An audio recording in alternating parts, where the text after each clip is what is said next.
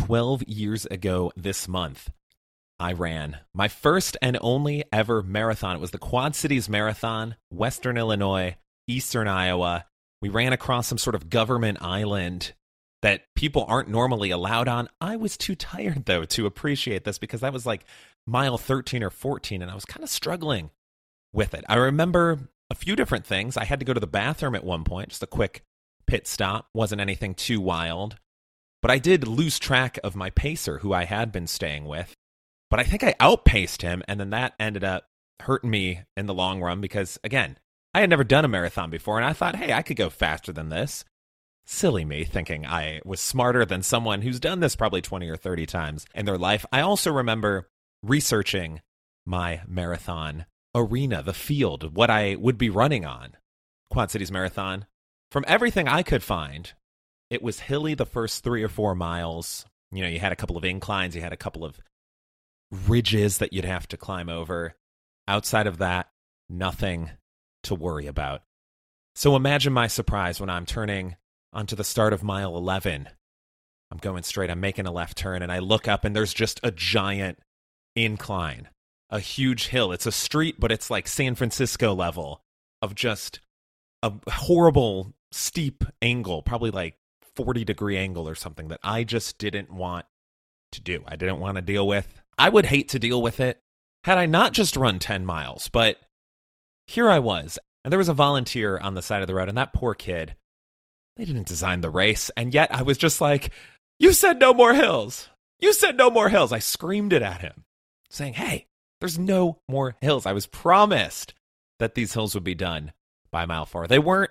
I made it up the hill. I actually ran the first 15 miles of this race, aside from the little bathroom break where I was standing because, you know, that's, you go to the bathroom. But outside of that, I ran the entire first half of the marathon. So that's my advice to people who are like, I want to run a half marathon. I say train like you're running a full marathon, and then you will be able to run a half marathon very easily. Then you'll hit a wall if you're running a full marathon. At least if you're like me, you'll hit a wall, and it will be pretty terrible, but you'll make some friends along the way. And that's really all you can ask for, is having a great time. You got people cheering you on. You got signs. Even if you don't know them, they're cheering you on because they came out to support their group of friends or their family. But then you see other people running, and it's like, you know what? I'm going to support you too because it's a very supportive environment. It's pretty wonderful. And my guest today knows that maybe better than just about anyone. David Richman is a runner who's done hundreds of ultra marathons, regular marathons, which saying regular like it's not a crazy accomplishment is pretty wild to me. He's in all different sorts of runs, and he didn't start running as an adult until he was 38 years old. We're going to talk about that in this episode and how it was the lowest point of his life when he kind of decided, you know what, I'm making a change, I'm going to start running, and how he's been able to accomplish these different goals along the way. David is also the author of the book Cycle of Lives, which looks at 15 different stories from people who have been impacted by cancer and how they have made it through their journey from learning about cancer, whether it was themselves being diagnosed with it or a loved one. David chats with them about their journey, and it's a very impactful and powerful book. And all of the proceeds get donated to cancer organizations who are doing research and looking for ways to cure cancer, because F cancer. If you'd like to get in touch with the show, you can reach out via Facebook, Twitter, or Instagram at GPCT Podcast, but let's not worry about any of that right now. Let's just get into our conversation with David. To kick off, can you give us your name and elevator pitch, but also the type of elevator that we're riding on? Oh, geez. Well, we're riding on a glass elevator, of course, super high. My name is David Richman. I'm an author and businessman, cook. You name it. I do a lot of things. But yeah, I think my number one most important thing I do is writing. I also do a lot of endurance athletics, so I'm kind of always training and always prepping for the next big event. We'll get into some of that endurance discussion. You might be proud of me or maybe disappointed, I don't know, but I went for a run today, perhaps inspired by our conversation. I was like, I used to run a lot more. I did run one marathon back in the day and have kind of fallen off in pandemic times, but I got out this morning. It was under 80 degrees in Austin, so That's basically a cold front out here, so it was very That exciting. is Yeah. a cold, especially at this time of year. The last event that I did before the pandemic shut everything down was the Austin Half Marathon on Nice. Valentine's weekend of 2020. That's a lovely time. Yeah, it's awesome. It was a beautiful run. I love running in Austin, man. I love it. Nice. Yeah, it's a good city for that for sure. And you talked about how writing is perhaps the most important thing that you've been doing, and you have a new book, Cycle of Lives, which features 15 stories from people, and we'll kind of get into the behind the scenes, I guess, of the book coming together. Mm-hmm. But was this a story that, because obviously the impetus of it is something that's affected you personally, of knowing someone who had cancer and passed away from cancer, and did you know that this book, that you wanted to feature other stories, or was it something that kind of built up over time? You were talking to people and it's like, wait a minute, there's some good stuff here. More the latter. So I had already written books, and I was working on some fiction books and other things. And then all of a sudden, when my sister was diagnosed with terminal brain cancer, I kind of noticed that people were really good at dealing with the tasks related to their cancer. So how do I get to the chemo chair, and how do I get my kids watched, and how do I sleep better and eat better? And like, they could wrap their brains around the tasks of it. But when it came to the emotional side, like, whoever I talked to, it didn't matter if it was doctors or nurses or volunteers or, lab techs, survivors, loved ones, family members, coworkers, whatever.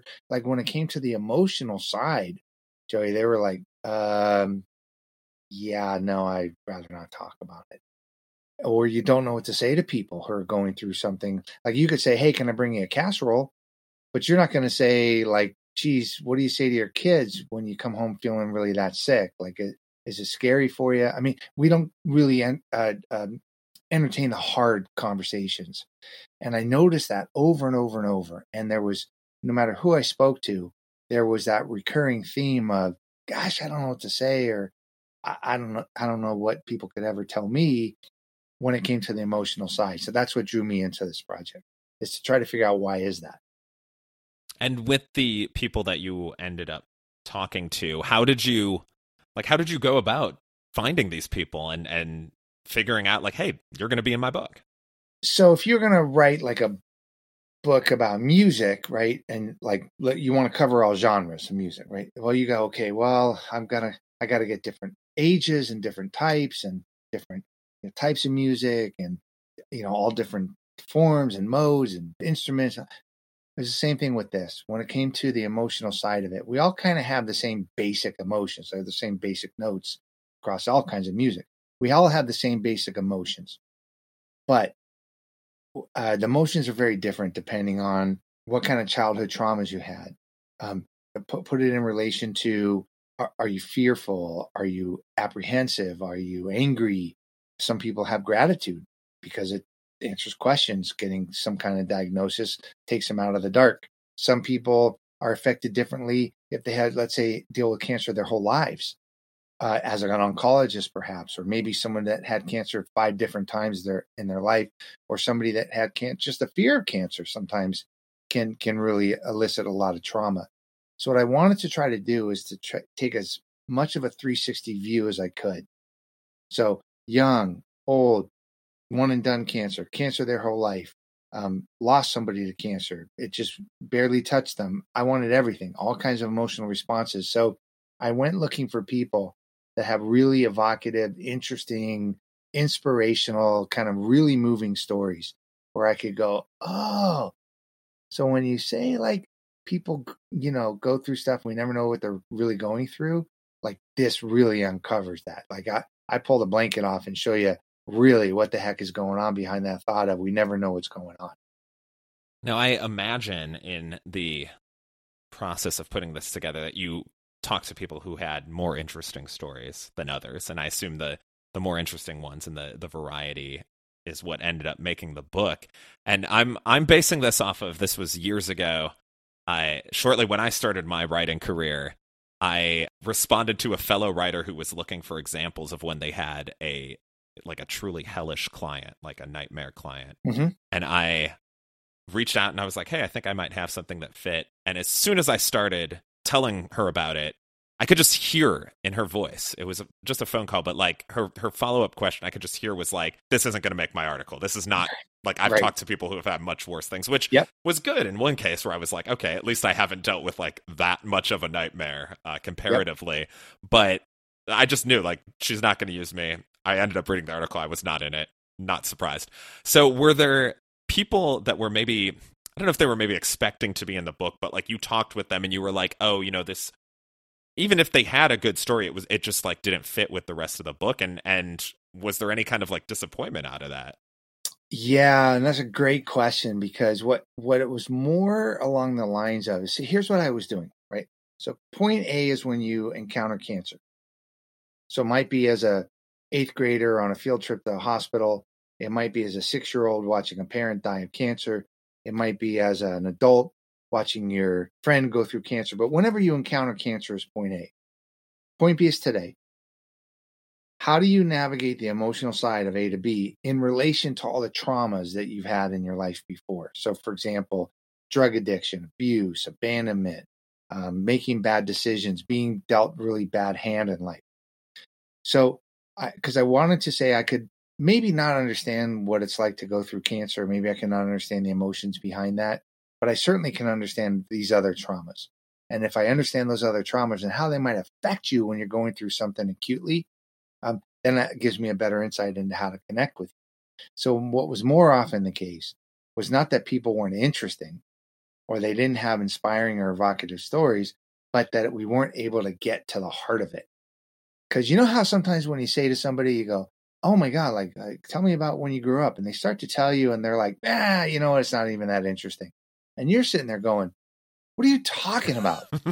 That's like the most interesting ever. Right. And they go, you know, whatever. I don't want to talk about it. So it was a matter of if I could get deep into people's stories. Now, some of the stories are really crazy, right? Like one of the ladies, her fear of cancer came from in the days leading up to the fall of Vietnam. She lived in Saigon. In the days leading up to the fall of Vietnam, her dad, as the world is crumbling around her and she's this little girl, is saying like everything bad that's going to happen is like a cancer, right? Oh, there's cancer around us, this cancer here. And you don't want to give me bad news because it's like giving me cancer. And blah. And she's this little girl, right? They escape the last day before Saigon falls. And they come to America. She becomes a doctor above all odds or whatever. But in her whole life, she's thinking, oh my God, the fear of cancer. Cancer means the ruin of everything. Cancer means the worst thing that could ever happen. So she's always fearful of getting cancer. Now, if you told me like somebody walking down the street says, hey, I'm pretty afraid of getting cancer, I might go, okay, that's kind of a boring story.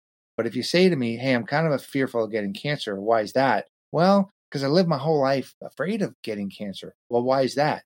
Because you know what? When I was a kid, and then she goes on to tell you the story, you're like, whoa, you know, like that's evocative. That I can understand. So when somebody says like, yeah, I know I don't have cancer, but I'm really, really scared of getting it.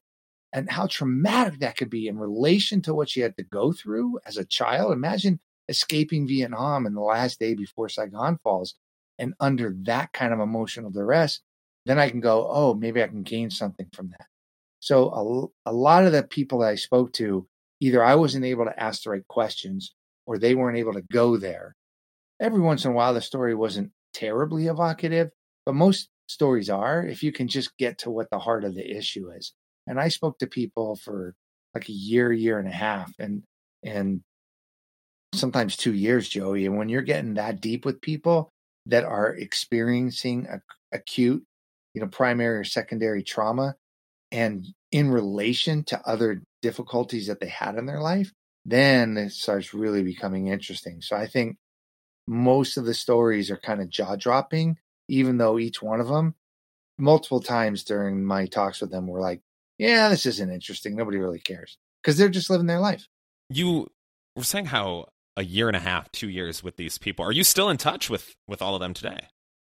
Not all of them. I'm in touch with, let's see, I'm close friends with a few. they've turned into very close friends. I am friendly with a few. A couple have passed away, and a few. This was their exercise and my exercise to do together, and we would say hello to each other if we had the chance, but we're not in contact. But the cool thing about the book, Joey, is that all the stories are not. Well, there's two stories that are anonymous because they needed to protect some people that were in the stories with them. But 13 of the 15 are you could go look up the names and where they work and who they are and what their kids are. It's all real. And so what's really cool is that none of it's contrived, and everybody kind of knew going into it what the goal was. And so when you don't have anything to hide and you reveal everything, you just kind of like, it's all good, and you bond with each other on a different level. And so, when you see somebody in their most vulnerable, emotionally naked, state, and you're just there with them, listening, hearing them, and then eventually writing their story, it's hard to not be friends with them because we've connected in a way. I mean, like I said, when people said that my story wasn't that interesting, I can't tell you how many times each person said to me, yeah, we can talk about that, but I've never really talked about that before with anyone.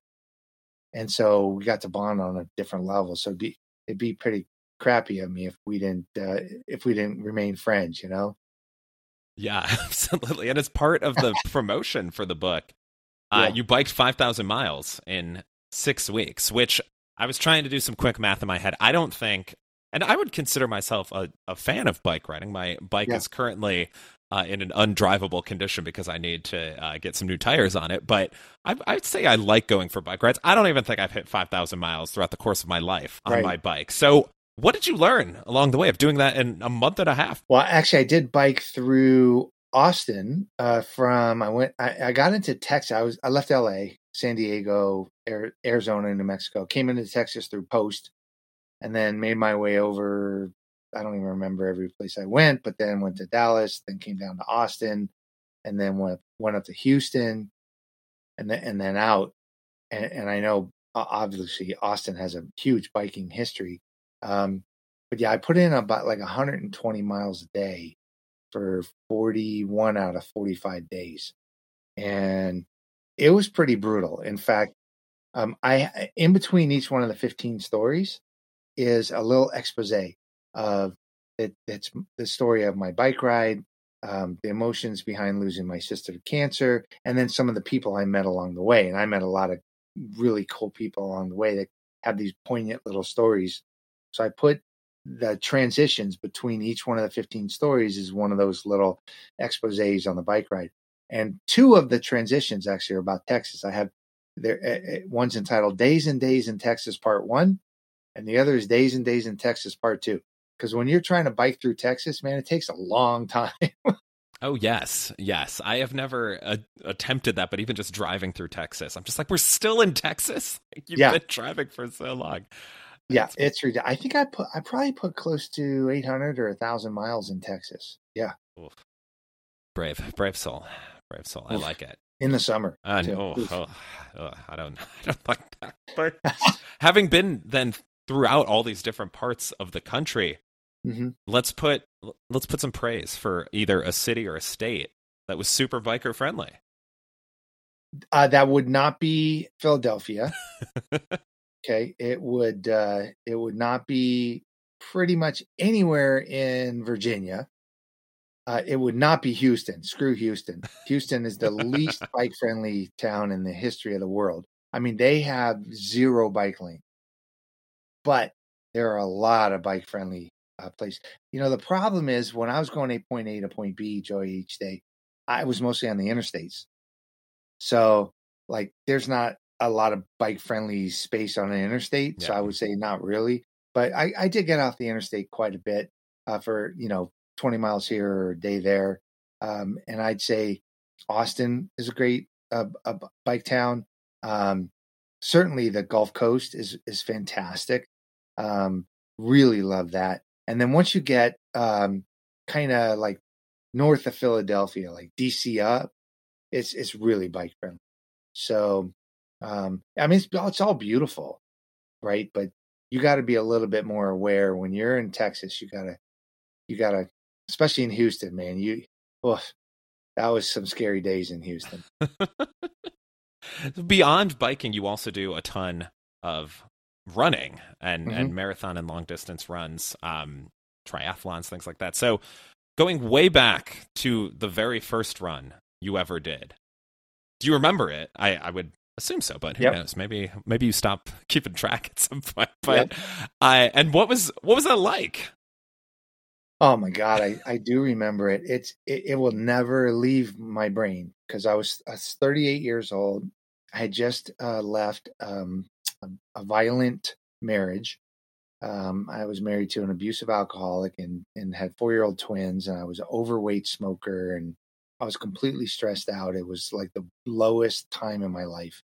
And I just one day, through a number of circumstances, forced myself and allowed myself to look in the mirror and say, like, who are you and what are you doing and what have you become and what do you want to become? And I just did this like major like reflection time. And one of the things I said, Joey, was like, dude, you're a fat smoker. What the hell are you doing? Right. So the only way, and I didn't want to fail at quitting smoking. I was a smoker for 20 years. I never tried to quit because I didn't ever want to fail at it, and then it would be okay to fail. So I never tried to quit. So when I did finally say, okay, you got to care about the guy in the mirror, the first thing I said was, well, then become a runner because you can't run and smoke. I mean, I guess you could, but I mean, Very logically, you difficult, really yeah. can't. So the very first, so I remember that I was afraid that I was going to look like a big dork running. So I hired a run coach over the phone, and I go, hey, meet me at I lived in Southern California. I said, meet me at the Santa Monica Pier and teach me how to run. And he goes, yeah, I'd love to. So, and we get there and he goes, okay, we're going to go on a couple mile run. We're going to start by going 2 minutes at a very slow jog so I can measure your gait, see how you're doing. Mm-hmm. I said, oh yeah, that sounds good. I could not make it to 2 minutes. Like a minute and a half in, I sat down on a planter and I was just like, I'm done. Like I couldn't even run 2 minutes. What the hell is that? So, and I'm not saying run. I mean like jog, like slow jog 2 minutes. That was the very first run that I ever did as an adult. And I was just like, wow, man, that is not right. So the next day I ran a little bit further, a little bit further. Finally, later that week, I did a 1 mile run. And then 5, 6 weeks later, I did a 5K. And then I did a half Ironman. And then I did a full Ironman. And all of a sudden now, like running became normal. Were you setting goals along the way? And if so, what did that kind of look like? Because I think, just general fitness goals, I think are a lot of, or improving fitness, I think is a goal for a lot of people. But I think it'd be easy to give up on if you don't have, some sort of plan or progress that you're working towards. So what did that look like for you? Yeah, that's a great question. So, in business, right, I was really pretty successful in business, but that's because like I had to achieve certain goals to get to where I needed to get to. And those goals were usually laid out. You got to do what you can to reach those goals, whatever. Same thing in life. Like, I don't think I don't think I ever set any of my own goals. I just kind of did things and tried to achieve them based on what I thought I needed to do or how other people might judge me or whatever. When it came to athletics, I went, oh, well, God, maybe I should set my own goals. And so how low do I need to set them? How high do I need to set them? I don't know. But if somebody, like, I remember 6 weeks in, I did a 5K and I told some people and they're like, dude, you're like a smoker. You can't run 3 miles. And I go, well, I just did. And they go, okay, well, I bet you couldn't do a 10K. And I'm like, no, I think I can. So I did a 10K. And then I said, well, I'm going to start doing triathlons. And I remember doing a sprint triathlon with a couple of buddies. And then the day it ended, I go, hey, I'm going to sign up for an Olympic distance triathlon, which is basically, twice the length of a short triathlon. And they looked at me like I was nuts. And they go, you can't do something like that. Like that's ridiculous. You got to train for like 6 months. And I go, nah, I think I could do it in like a month. And so I did. And so I think with athletics is to learn that you only are are limited by the amount of work you want to put in to achieve the goal. Now, if I said to you, Joey, hey, go out and run your second marathon in a week and do it under 4 hours, it's not possible. You're going to hurt yourself, right? But if you said, hey, I want to run a marathon and I want to do it in three months, and I'd like to be able to do it at a pace that allows me to be around the 4 hour mark, and I'd like to not walk, then I go, oh, you could put in the work to be able to do that. Absolutely. If you said, hey, 6 months from now, I want to run a 100-mile race, I go, yeah, as long as you're willing to put in the work, you could do that. So I think the cool thing about athletics for somebody who's just doing it for themselves, not doing it, for a living or whatever else, but you're just doing it because you want to do it, is the goal is never higher than if you're willing to put in the work. So if you're willing to put in the work, the goal is if I had the time, I would love to run across the country. I'm sure I could do it, but I have to put in the training I don't have the time to do that. And who has time to run across the country? But that would be really cool. So anybody could do it if you set whatever goal, as long as you're willing to put in the training. So that's the cool thing about it. Yeah, maybe Forrest Gump could put in the time for that. But yes, one other thing that when you were talking about the training, it took me back to when I was training for a marathon. You're running several times a week, and you've got kind of shorter runs earlier on, and then Saturday for me it was like the long run of the week. Yep. So eventually you're getting pretty close to marathon length. And I remember someone asked, why do you run a certain amount? And for me, it was because that's what a training program I found online said. I didn't really have the science behind it. But I liked my friend's reason of, if you ran a full marathon while you were training, you probably wouldn't run the race because you've already done it. And that's hilarious. I was like, yep. That's a good reason. I like it. But one of the things especially for the long runs where, I'd be running 10, 15, 20 miles. One of the motivations was I knew I'd give myself a little treat at the end of it. There was a frozen yogurt place near where I went. Shout out to Love's Yogurt. They don't exist anymore. Very devastating. But I would always get a strawberry frozen yogurt with Reese's peanut butter cups sprinkled on top. And it was a delightful way to kind of just, get my breath back and everything. And something that I would look forward to at the end of a long run. So do you have a post or even a pre-run treat that you consistently have, or do you like to mix it up, or do you not have anything? You just run? No, it's such a great point, because you made me think about the fact that when the reward is chosen for you, it might not motivate you. Like if somebody would to say to you, Joey, you got to do XYZ for the next 3 hours, and then at the end of it, I'm going to give you a Love's yogurt you might be like, nah, it's not worth it to me. Like that's not a motivator for me. But the fact that reward was a motivator for you to put in that effort, that is awesome. I mean, I love that concept because, it's like if I told you, hey, I don't know, go walk on a ladder between two buildings for $1 million, you might be like, oh, hell no, I'm not doing that. But if I said, well, you could have a lifetime of Fridays off and a lifetime supply of Love's yogurt, you might be like, oh, I'm walking across that ladder like no big deal, right? So it's really funny. So for me, I think that that the rewards are not a specific one, but I definitely don't find any guilt in rewarding myself after putting out a good effort, because I'm choosing to put out the effort, and therefore I should choose the reward. I got no problem with that math. I love it. I like it. Yeah, it's math we could get behind. Yeah, I'd much rather do something that's really difficult if I'm forcing myself to do it and I get to pay myself off the way I want to, than if somebody's telling me to do it and they're paying me off the way they think they should pay me off. I like it. Yeah. Another question I always like to ask is a question you wish you were asked more frequently. And you know this, having written multiple books, that one of the best ways to market the book you've just released is to write another book and then have that come out. So what's your next book going to be about? Oh my gosh. So I just rewrote a companion piece that I have for a book that's a guidebook to your first 5K, 10K, or sprint triathlon. Because I'm noticing that there still is so many people that have never done a 5K, a 10K, or a sprint triathlon. They don't even know where to start. So that's like a 70-page companion piece for my first non-industry specific book, which was Winning in the Middle of the Pack. The Cycle of Lives book, we both know there's not a lot of money in books, but all the proceeds that come in on the Cycle of Lives book, which is about the 15 people and the bike ride and all that goes to cancer charities and hospitals.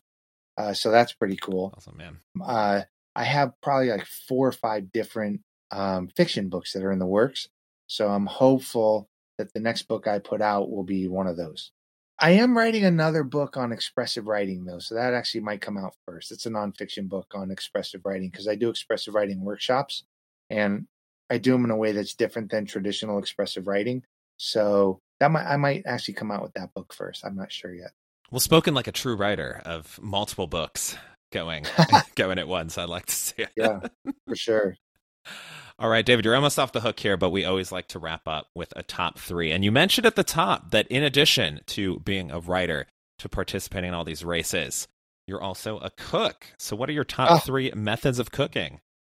Oh my gosh. I've got a friend who he's actually a DJ. He's coming over to the house in a couple of weeks to do a big like all night set and have fun and enjoy his birthday with his wife and kid and friends and kids and stuff. And he said, hey, why don't we throw in a cooking competition too? Like we'll do like a Chopped or something, like a cooking competition. And one of the things that I love about cooking is the different ways you can cook. So we have a smoker, we have a pizza oven, you got barbecue, you got the regular oven, you got a sous vide, whatever. Mm-hmm. I really love cooking with a smoker, I traditional smoker. So not one of those pellets and set it and walk away. Like you got to figure it out along the way. I love that. And I built a pizza oven, really gorgeous pizza oven. And so I like to use that to cook casseroles, pizzas, breads, all that, desserts, everything. And then I love the sous vide, which is cooking in a vacuum sealed bag with water, and something's cooking an hour, something's cooking 60 hours. And it's unbelievable. It's a fun way. So my 3 favorite ways to cook are with a smoker, with a pizza oven, and with the sous vide. Love it. And of course, a follow-up, because anytime there's a pizza mentioned, it's a 2-parter. Do you have a go-to for pizza toppings, and what is your stance on pineapple on pizza? That's a good second question. So my wife's favorite pizza is pepperoni, pineapple, and jalapeno. And boy, are people like, they're in either pineapple's the best thing on pizza or pineapple doesn't belong on pizza. Right? Yeah. That's the way people think. So my take on pineapple is because it makes other people happy, I'll put it on there. But I'm not a massive fan myself. But I don't have a favorite type of pizza. You name it. Pear, brie, cheese, and arugula, or just a meat lover's pizza, or, a pesto-based pizza with carne asada on. You name it. I just love all different kinds of pizzas. So I don't really have a go-to, except when I'm making pizzas, never does anybody turn away a sliced pepperoni. So it's a classic for a reason. Exactly. I like it. Yeah, I think I'm in the pro. I know you said people either love it or hate it, and I'm kind of in the middle on pineapple on pizza. I'll enjoy it. Yeah, I'll enjoy it. Yeah, but I'm not asking for it, but I'll eat it. I like it. Love a good pizza connoisseur. And we're equal opportunities for pizza toppings over here. Yes. Well, David, this was so much fun. I mentioned it that it's been pouring rain outside, so I'm picturing running and that kind of element. And it's just, I'm sure you've done that many a time where it's just the weather is not your friend, but you're powering through.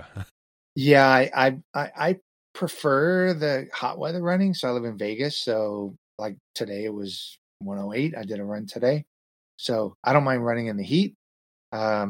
Running in water, rain, and stuff is fun, but not with lightning, because that's a little dangerous, and it could lead to some bad blisters or whatever. But yeah, I think if you fall in love with running, it doesn't matter if it's hot, cold, windy, rainy, dry, desert, mountains, doesn't matter. You'll find a way to love it.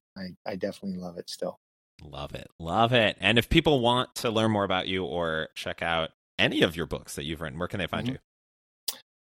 You could just go to Amazon, where all books are sold, and look up David Richman, and my books will come up. Or you can go to cycleoflives.org, cycleoflives.org. And that'll talk about, all the things I'm doing in the books and the charities that we're supporting and all of that good stuff. Fantastic. We'll go check it out, and excited to see what you come up with next. Thank you, Joey. I appreciate that. Absolutely. We got to end with a corny joke, as we always do. How did the lawyer who suffered an ACL tear still win the race? I don't know. He had power of a torn knee. Oh, my goodness. Today, people. That's ridiculous. You know what? My wife's an attorney, so I always love a good lawyer joke. And can I give you one? Yes, absolutely. Since we're on lawyer jokes, did you hear that it was so cold on the East Coast the other day? They actually spotted a lawyer walking down the street with his hands in his own pockets. Oh, that's great. We love you, lawyers. Yes, we do. I'm married to one. I love them all.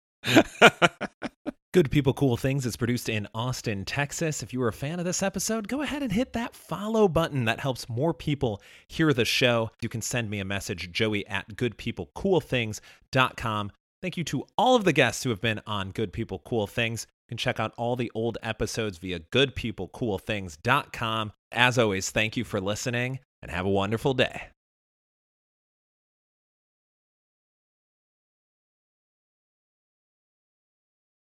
Lucky Land Casino, asking people, what's the weirdest place you've gotten lucky? Lucky? In line at the deli, I guess? Aha, in my dentist's office. More than once, actually. Do I have to say? Yes, you do. In the car before my kids' PTA meeting. Really? Yes. Excuse me, what's the weirdest place you've gotten lucky? I never win and tell. Well, there you have it. You can get lucky anywhere, playing at LuckyLandSlots.com. Play for free right now. Are you feeling lucky? No purchase necessary. Void where prohibited by law. 18+. Terms and conditions apply. See website for details.